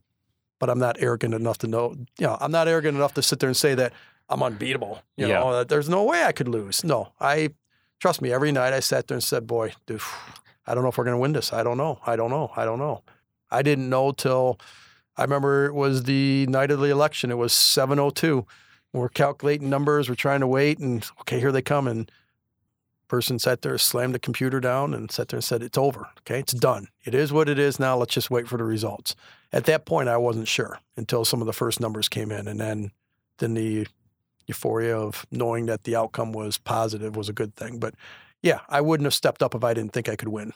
I was confident in that. And that sounds a little arrogant and egotistical, but if I had stepped up and said, I hope I can win, I don't think that's the right attitude. No. I definitely, no, I don't take it as an arrogant way. What's a day like for you on average? How do you start your day? Meetings. I've never realized there are so many meetings. So, But coming from real estate, you have meetings all the time, though, right? But they're different. Yeah. And what I mean by that is we have meetings and they're quick. And what I mean by quick is I can make a phone call and sit there and say, I was looking at this building and I found out the price is going to be X. And you want that extra dock, can you live without that extra dock? No, yes, we move on. It's a 5-minute conversation. I'm finding in political government, it's almost a little bit of a, there is no 5-minute phone call. Like this podcast? Yeah. That's okay. A 5-minute podcast. There's no 5-minute meeting. There's no 5-minute phone call. I'm learning that everything is at least 15 minutes, a half hour, and that's fine. And I'm okay with it. It's just, you just don't walk in and sit there and you never sit down at a table and right out of a box and go, okay, we're here to talk about your code ticket. Let's talk about it. We're going to resolve this quickly and be in and out. I got a meeting in 3 minutes. Let's go on. No, there's some, hey, how was your Thanksgiving? How's things going? I know we're here to talk about the code ticket, but in the meantime, and everybody wants to know what's going on within city government. So everybody wants to have the inside track. So lots of meetings that go back to back for an hour. So how's the day start? I wake up. I wanted my day to start that I'd go into a real estate office early and get a few things done there and then spend the whole day. But quite frankly, it's I go into City Hall and what do you eat for breakfast? What's your favorite breakfast? I don't eat breakfast. You don't eat breakfast? I don't eat breakfast. Mayor, you can't do that. I eat You got to have breakfast, man. And I'm not eating lunch very well either. So that's not good. That's you know, I guarantee if you start having breakfast, your days are going to turn around, man. So you got to do that. So do you drink coffee then in the morning or Coke? I know you love your Coke. I do not like coffee. I drink way too much Coca-Cola. Your dentist must love you, though. Oh, he loves me, yeah. So luckily I go every 6 months for the teeth clean to scrape all that sugar off. So my mind works too quick in the morning. So I wake up and then I'm like, oh, I got to do this, and this. And the biggest problem I have is I want to get 10 things done before 10 o'clock, and that's not possible. Yeah, that's my problem, too. Yeah. So you got to figure out what the run is. And then I find out is everybody schedules my meetings for me. So I look at my phone and there's 3 or 4 meetings on there that I didn't even know I have that day. And so really being a mayor is the hardest part I'm having is I'll call it the doing the actual paperwork or the emails, a well thought out email. You're moving so quick is you should be reading an email. You don't need to read a reply with a 2-page response, but a nice, well thought out 3-4 sentence email back to them. But instead it's like, I got to be somewhere at 10 o'clock. It's 9:52. Oh, I saw this. They need an answer. Yes, go ahead. Well, really, it should be a little bit more than that, or looking at a document and reading it thoroughly and understanding what to do. So that all happens after hours now, or like a day like today I've talked about. I'll go in, the office is going to be closed. You'll sit at the desk, put the football game on, and spend some time getting caught up on the details. And it's basically 12-hour days, if not longer, because then you got to be at all the other things like the ribbon cuttings, the boards and agencies that want you to be at their dinners and galas, because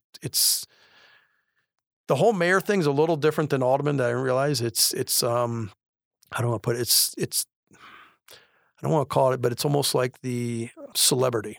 Okay, everybody would like the mayor to be at their event. Well, we just saw each other the other day. You were at the Welcome Home Tyler Bailey parade. Officer Tyler Bailey, you were there. Yeah, that one I felt like I had to be there for. Yeah, and that's because I remember getting the phone call that night. You know, that's the other thing being mayor is I get a lot of information before, really, and you should. Each mayor should. What's going on? I remember getting that phone call that night from our chief of police that it happened, and then you're up all night because you're just like, that was a devastating. So to know that he came home for Thanksgiving, that was a big deal too. I just had to be there for that. But there's certain things you, again, telling people, no, I can't be at everything. And that's hard because you feel bad that you can't be at everything. But you go to a function, let's just say it's a chamber dinner event. Okay, that's an hour and a half, 2-hour function. Okay, and now the next thing you know, it's 7:30 at night and you still got work to do because part of the mayor is being at the events, being at every function, being at the meetings, letting the people see that you care about the city. And it's not just, hey, I got to be here just so they see that. No, you really want to be there and care about and know what's going on in your community. And you got to be everywhere as much as possible. So it's hard to get some of the detailed work done. And that's got to happen at late at night, weekends, and all that. So A lot of people think of the city of Kankakee, the mayor's office. They think of a lot of people are working for you, but in fact, it's a very small office. I mean, you've got what? Just an assistant, right? yeah, so there is no. It's different than. So Kankakee is a little different than all the other municipalities. If you think about it, you got the mayors, and they have a full-time village administrator. So the mayor's making decisions, driving that car, but that village administrators. We go back to that engine talk. They're running a day-to-day engine along with other people of the city. Kankakee is run by the mayor. There is no village administrator. There is nothing there. The mayor is running the day-to-day business. And I do have an executive assistant, David Guzman, who is, he fell into my lap, and I don't know what I would do without him in that position. I got lucky. I was really lucky to have him there because he does I always joke with everybody. I said, so this is David. He runs the city. I'm just a face. But he handles all the phone calls. He sets my appointments. He does everything. But just basically, that's the mayor's office is the two of us. We do have a goal. I would like to change that to get something of like and I don't know what the proper name is, whether it's a chief of staff or a right-hand person that assists me. That, a lot of times there's events. There's 3 or 4 events going at the same time. I'm here on behalf of the mayor's office because unfortunately the mayor's at this event or whatever it might be. So it is a little different in Kankakee. The mayor's running everything day to day versus a village administrator running the other towns. And the mayor's there, don't get me wrong, they're making decisions, but they may not be there as much as a village administrator. So yes. Yeah, you've got that extra. It's almost like a vice president kind of thing. Yeah. Having somebody to help with that. But I guess I didn't answer your day. How's my day starting? I wake up. I don't eat breakfast. I should. I do try to get lunch. But sometimes do you work out? Do you running is my workout. Yeah, so, right. Cross country. Yeah. Of course, but now I'm done. So I'm not running anymore. So I got to get back into doing something. So that's a big deal for me. Just for the season, you mean you're not running, or like ever you can't run? No, I run. So okay. We'll start in August, or we'll start and we go through October, and so. Again, I'm all in if I'm going to do something. So with cross country, and the parents have bought in, which is great, but we're running 6 days a week. And so I'm there running with them. I didn't do it as much last year. And where are you coaching currently during Bourbonnais St. Paul's grade school. Okay. So, and we've just kind of been really proud of, I think I've done it 9 years now. So next year will be 10 years, but my kids aren't there anymore. I started coaching because they were there, but I now tell everybody I live vicariously through the kids. I can't do it as well as I used to. So I get great pride and enthusiasm watching them succeed. But in order to do that, you've got to work hard to do it. So I run with them. I can't keep up with them, but I do run with them. It keeps me in shape, and it's an outlet for me too. I try to put the phone away. It gives me an hour and a half of just let's pay attention to them a little bit.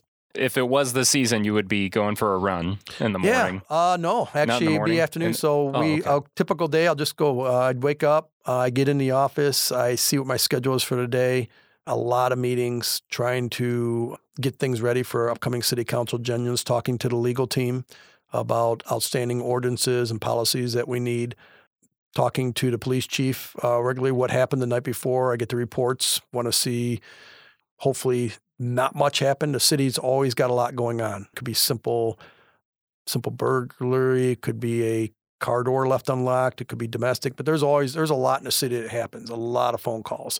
So I get that report early in the morning, look at it, see what I need to talk about. That's a major issue that maybe needs to get out to the media and the press. Go through that. And then lunchtime, trying to make sure I get something for lunch, but I skip that too. And in the afternoon, I do try to block out some time where I just sit at my desk and try to get caught up on some emails and some projects before I get back into some more meetings. When it's cross-country season, I do take time. I do kick out for about an hour and a half, 2 hours it takes, and try to get to coaching them, usually somewhere around 4 o'clock to 6 o'clock, and wrap around meetings. And then usually the night there's always meetings going on. There's always we have 2 city council meetings. We have 9 committees. Trying to get to those meetings. And even though I may not partaking in it, those are at 5:30. They go till 7. Then you try to go back to your office and try to catch up on some more things. And then somewhere in there, I'm trying to fit some real estate in there too a little bit every now and then. So, and then that's what I said. My wife she's an angel with it. So she jokes and says, you going to be home for dinner or not? If not, it's in the oven when you get home. So it's good. But I enjoy it. But it's a little wearing, but I do enjoy it. It keeps me going. So, you've been in now, as of we're recording this, it's been a year and a half? About that, about 18, 19 months, yeah. And so, we were talking before we were recording, you've got until 2025. What are your plans? I know public Yeah. safety is a big one, but I know there's other things besides that as well. Right now, we just obviously came off the home rule. So that was a big, that took a lot, and that was a big victory there. Right now, we were dealing with the pension obligation bonds, and we've kind of got that behind us now right now. The tax levies are a big thing that we'll have in the month of December. But for right now, there's always something that keeps coming up here, but I will still say continuing to get our financials in the right direction. Basically, in my first 18 months, we had to get 3 audits done to get caught up, and we're working on that as we speak, and we should hopefully have that done by January. My next big one is continuing to strengthen our financials and in the code department. I think we've got our code team fully staffed. For me, it's trying to understand how do we get it to be efficient and change the aesthetics of the city of Kankakee. So for me, we've always got to worry about the health and safety of the rentals and the businesses with the code department. But it's also for me, I just feel like a lot of people look at Kankakee and said, we don't have to cut our grass, or we don't have to have overgrown trees in the fences, or we don't have to pick up the garbage, or we can put up signs everywhere. Little things for me, I'll give a good example was we just came out of election season. So it's been 3 weeks, Tuesday, be from election. There's still political yard signs everywhere. Yes. Now, if you have them in your yard, that's up to you, but they were on the right-of-ways, pathways. So I did ask Wednesday before Thanksgiving, DPW said, I'm going to drive around and look today. I think they're mostly gone. I said, go around and pick them all up because they're going to sit there and then we're going to bury them in snow. And then they're going to be there in the spring when the snow melts. And I said, so it's little things that I think we have to make our town look extra special.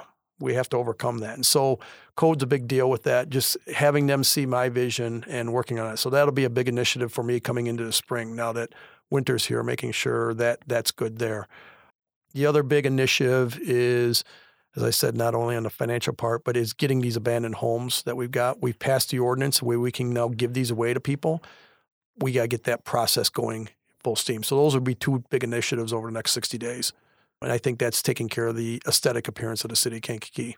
And then public safety, I mean, besides having more officers, what else do you do for public safety? I mean, how else do you, because I know that's always the biggest concern, and that's always one of your biggest concerns and things that gets brought up and people ask you about. How do we stop these shootings? How do we stop the murders? So what's happening now, and we're seeing it, is they're catching people that are doing the penalties. And I really think that's a big difference right now. And we're doing that with cameras. And it's not this big brother thing. We're not looking out. But here's the thing. You can't be everywhere when this stuff happens. But if there's a shooting at 12:30 at night in a residential neighborhood, it's not like right now, we're mid-afternoon here and, there's 30 cars going up and down the street. Probably 2 or 3 cars going up and down the street at 12:30. Okay, why, if that shooting's there, we've narrowed our focus down into a red, blue, and a green car went by. Let's at least try to see if we can see who these three vehicles were and ask why were you in this neighborhood at a particular time and solving and catching the people that are doing. Our detective teams have done an outstanding job of now solving. Everybody wants it to be solved like Chicago PD in 1 hour on a Wednesday night, right? That doesn't happen. But they are solving. Just solved a recent homicide from 2014. We solved, I shouldn't say solved, that's not the right. We've apprehended suspects, and they're innocent until proven guilty, but we've got solid leads on. Unfortunately, we had, when I first came to office, one of the first things was we had a 13-year-old that was murdered in the middle of the afternoon on a summer day. Was that the one on Station Street? Merchant Street. Merchant Street. Merchant Street. They solved and found the suspect that they believed that did that. It took over a year to figure that out, but they caught that person. They've caught a few other people that have done some of the shootings. They're also catching the people that are doing what I call, they're all not good crimes, but smaller crimes, and people are getting caught. That deters kind of back to the ATV. When you're caught, you start to talk around. There are people like, you know what, Kankakee isn't a place you can go and just get away with it anymore. If I do something wrong in Kankakee, there's repercussions, and you have to have that. If your child at home sneaks out every night and doesn't get in trouble for it, they're going to continue to sneak out every night.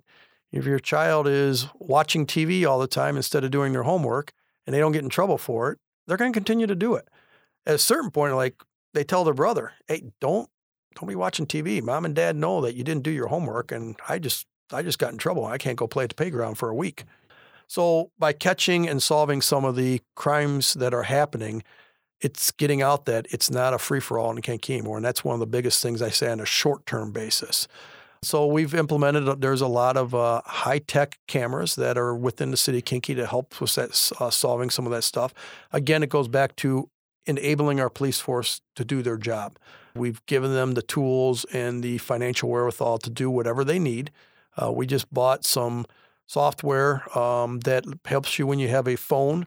It can download all the information. There's a lot of information in these phones that tell you where you were, what you did. I texted, it ties you to the crimes. And so this software we put in there, we partner with the county of Kankakee on that so they can dump these phones instead of sending them to state that takes 8-10 weeks to get something back.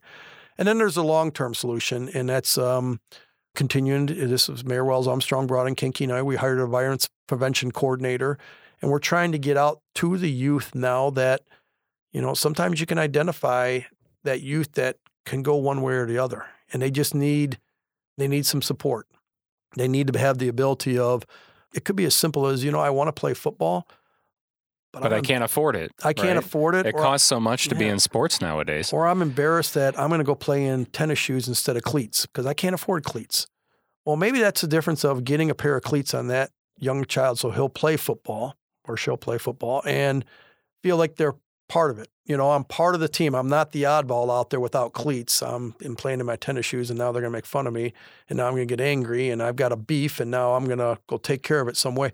It could be those little things in identifying that, finding out how we can help that person, that the youth that is 8, 9, 10, before even 12 years old, before they get to the stage where it's like, you know what, I'm not playing football. Forget that. I'm going this direction and doing something else. Or I want to be in an after-school band program, but my mom or my dad works and I can't get there and I need some transfer. Those are the little things that we need to start trying to find out now, and we're working on those also. Those are the long-term solutions. We're not going to see those results for what I call a half a generation. It's going to take 5, 7, 10 years before we know, is that working? Is there anything else that you want to make sure to get in here about yourself? Or I'm grateful for all the hard work you do. I mean, it seems like everyone part of city council right now is just really getting along and working on the city's current issues but working on the future. And it's just really great to see after the turbulent years we've had as of late. And I think we are citywide, not just council-wide. I really believe that's been my biggest initiative, is to let people see me for who I am and that I do care.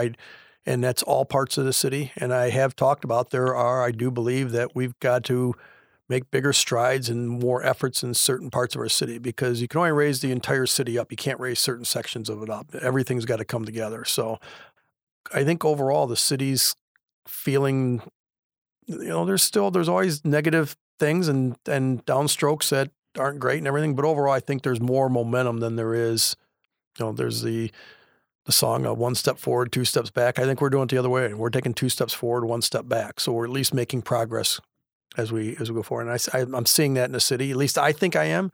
But again, I got to hear it from other people, because they're going to tell me only what I want to hear. No one's going to come up and, I think there are people that sit there and say, oh, he's doing a horrible job. I don't know. They're going to tell me that. So I got to let somebody else tell me that. So, right.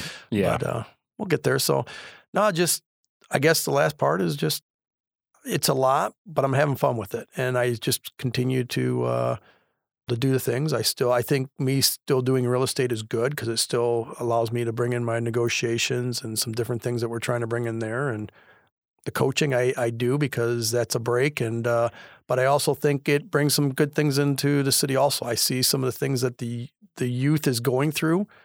And so I'd like to get more involved with some of the youth programs, because if you can see I really believe if you can see how the youth are acting, then you know what the real problems are in the city, because they give you they tell you the truth.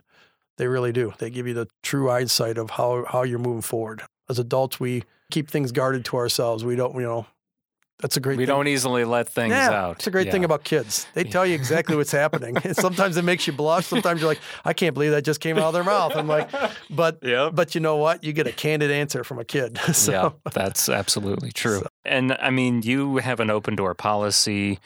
People can always come to you with their thoughts, concerns, ideas, et cetera. I'm open, yeah. So sometimes, obviously, the door's closed because we're in meetings and stuff. But we had a great story the other day. I was meeting with our HR director. I think it was Monday, because that's our standing meeting. And came out of the door and opened up, and there was this resident, and they had their, I believe it was their grandchild in visiting up for Thanksgiving week. And I said, "Oh, okay.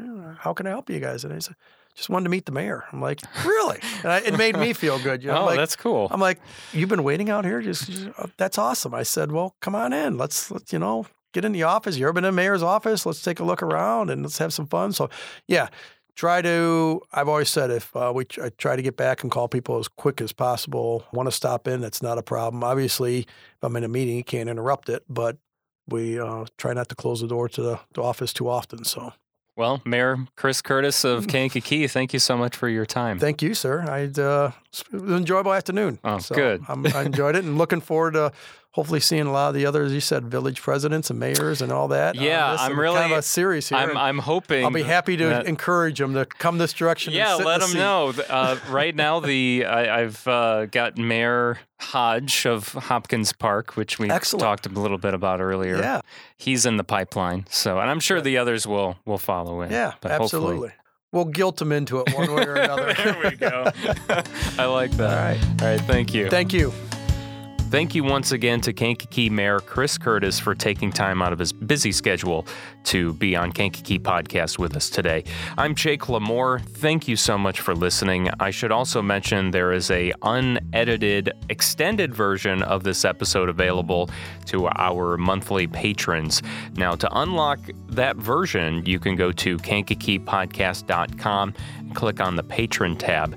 And even if you can't pledge the $20 per month to hear the extended versions of select episodes, because the one with Mayor Curtis is not the only one that you'll have access to. And let's say you can only pledge $1 a month, that's totally okay. It really does go a long way, and it's truly appreciated.